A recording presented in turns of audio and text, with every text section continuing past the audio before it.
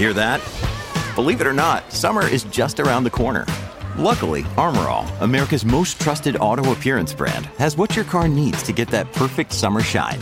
Plus, now through May 31st, we'll give you $5 for every $20 you spend on Armor All products. That means car wash pods, protectant, tire shine, you name it. Find out how to get your $5 rebate at armorall.com. Armor All, less work, more clean. Terms apply.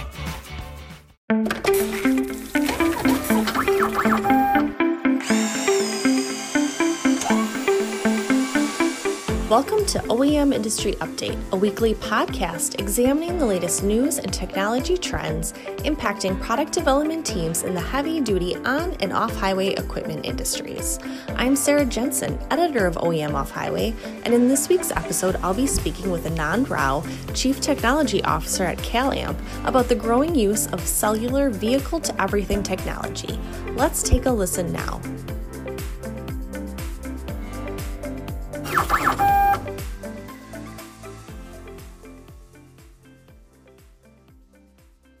Just to maybe start the conversation, could we maybe talk about how cellular vehicle to everything technologies have advanced in recent years?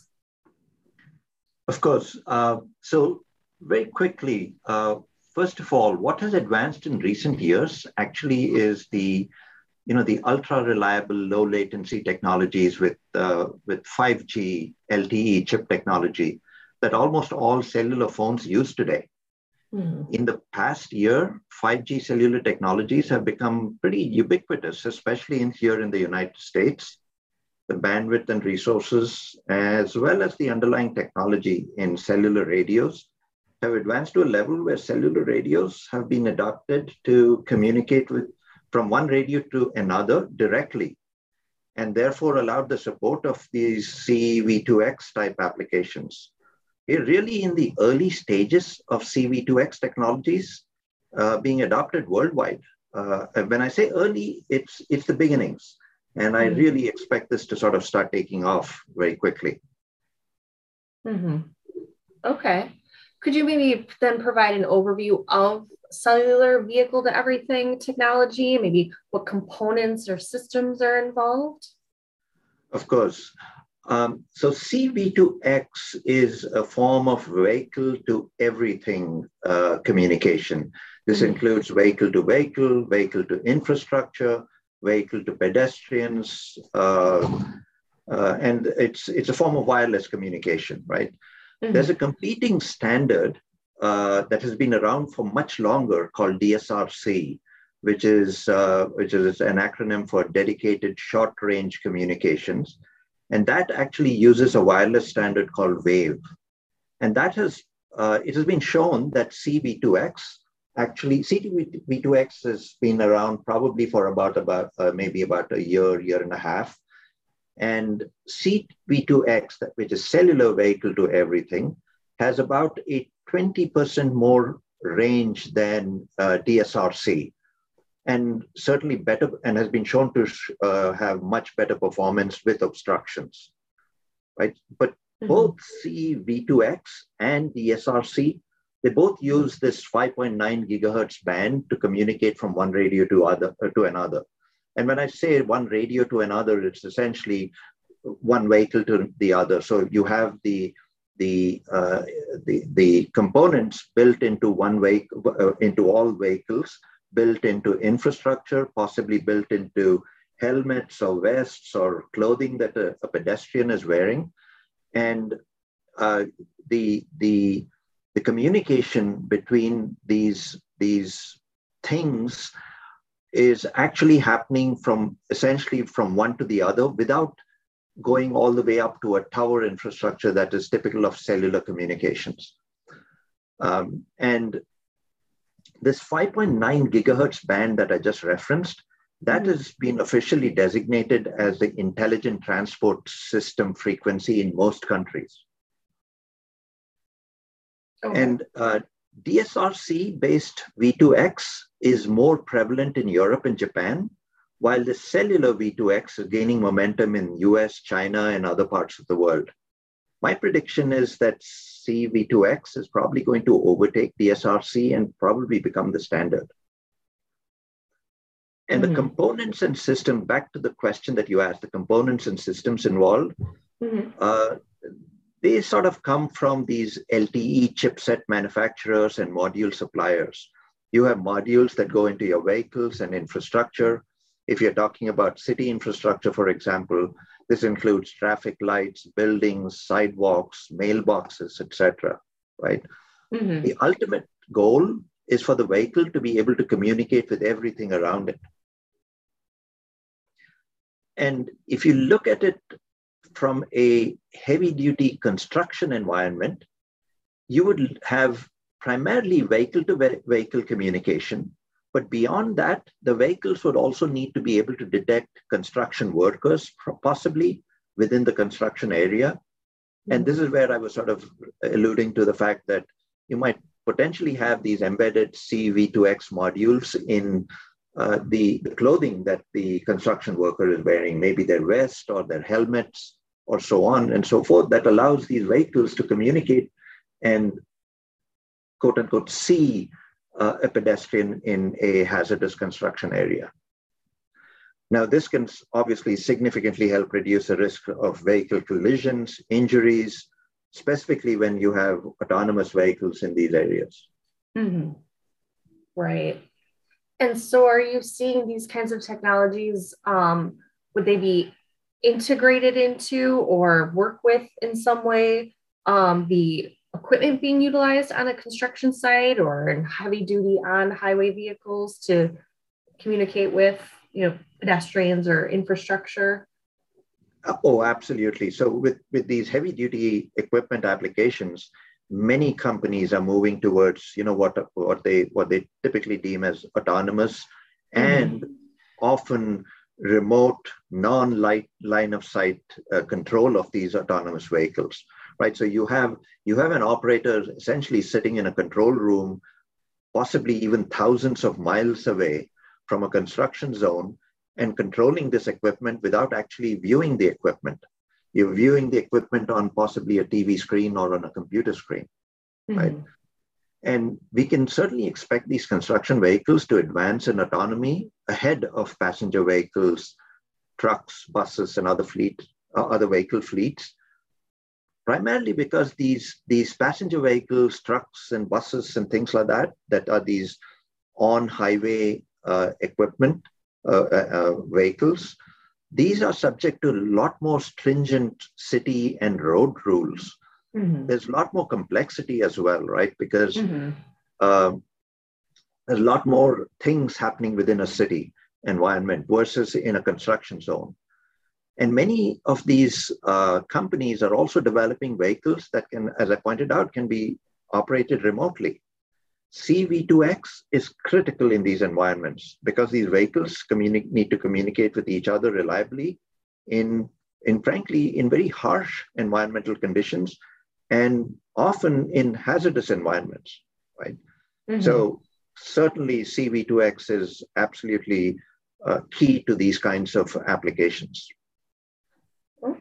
When you need mealtime inspiration, it's worth shopping Kroger, where you'll find over 30,000 mouth-watering choices that excite your inner foodie. And no matter what tasty choice you make, you'll enjoy our everyday low prices, plus extra ways to save, like digital coupons worth over $600 each week. You can also save up to $1 off per gallon at the pump with fuel points. More savings and more inspiring flavors make shopping Kroger worth it every time. Kroger, fresh for everyone. Fuel restrictions apply. Okay. And so how might an OEM maybe go about employing CV2X, either the technology, or would they work together maybe with a supplier of that type of technology, or how might they go about that process if they want to incorporate it into their equipment? Yeah, so the way I look at it is for OEMs, so these vehicle OEMs, right? There's a competitive advantage in deploying CV2X technology, first of all, right? But we are still maybe about 12 to 18 months away from full production of autonomous and non-line of sight remote controlled vehicles, right? However, there are thousands of pieces of equipment already in operation that don't have these capabilities. And therefore, what I see is that there's a significant opportunity for aftermarket add-ons that can make CV2X a reality for any of these, what they call the yellow iron companies looking to retrofit their vehicles, as well as infrastructure around them out in the field. And suppliers like CalAmp can certainly help in this regard, as well as we can also be working with OEMs, so their vehicle OEMs, so that the technology that is built for the aftermarket can also be embedded in the factory floor as this new equipment is rolling off the factory floor. Okay. So how would you guys maybe go about working with an OEM to do that then? Well, partnerships obviously being key, right? If we can partner with one of these yellow iron OEM type companies and bring to them some of the work that we've been doing research on with regards to CV2X technology, that's certainly an area that we can assist. We can sort of paint a picture of essentially the art of the possible, right? What can you do with CV2X, right? And that's something, obviously, now, this is not just CalAmp thinking about this. OEMs are thinking about this every day, right? They are thinking about how do they get to autonomy faster, quicker, and what technology should they be using? Now, when you look at these yellow iron OEMs, their primary focus obviously is to make the vehicle itself. The electronics, the communication between vehicles and things like that, those are areas that they can certainly partner with companies like CalAmp that have been in this business for years. And we, CalAmp, are very sort of adept in technologies that go into vehicles in an aftermarket model as well. Okay. Now, you were discussing before about the CV2X technologies becoming more ubiquitous and how there might be more of an emergence of the technology in the coming year. What is maybe enabling it to become more widely available, and why is next year or the year after when it will be a little bit more available in the market? Well, I think my view is that next year, 2022, we expect 5G technologies and the various revisions of cellular technology to be available and rolled out in the US, Europe, Asia, and the confluence of high bandwidth cellular technology and autonomy I really think are what going to accelerate the ubiquity of CV2X. Next year, I think, will be an inflection point for accelerated advancements in CV2X. Given where 5G technologies are moving, I really think that we are right at the point where it is going to start accelerating. And like I said earlier, Sarah, DSRC has been around for a while, right? And the need for vehicle to everything technologies is a known entity. It is the technology, cellular V2X is, I think, what's going to start taking off next year, given where we are with the advances in 5G technologies, as well as, with machine learning and AI coming into play. Okay. So maybe just to kind of close out the conversation, maybe how do you guys foresee the technology, if at all, further advancing in the coming years? Well, I think while we are already a year or more into 5G technology revisions, right, including what they call Release 5, there's an acronym, URLLC, which essentially stands for Ultra Reliable Low Latency Class. And this is something that's coming in 2022, followed by Release 16 of these 5G technologies, which is another acronym called NR-REDCap, which essentially stands for New Radio Reduced Capacity Technologies.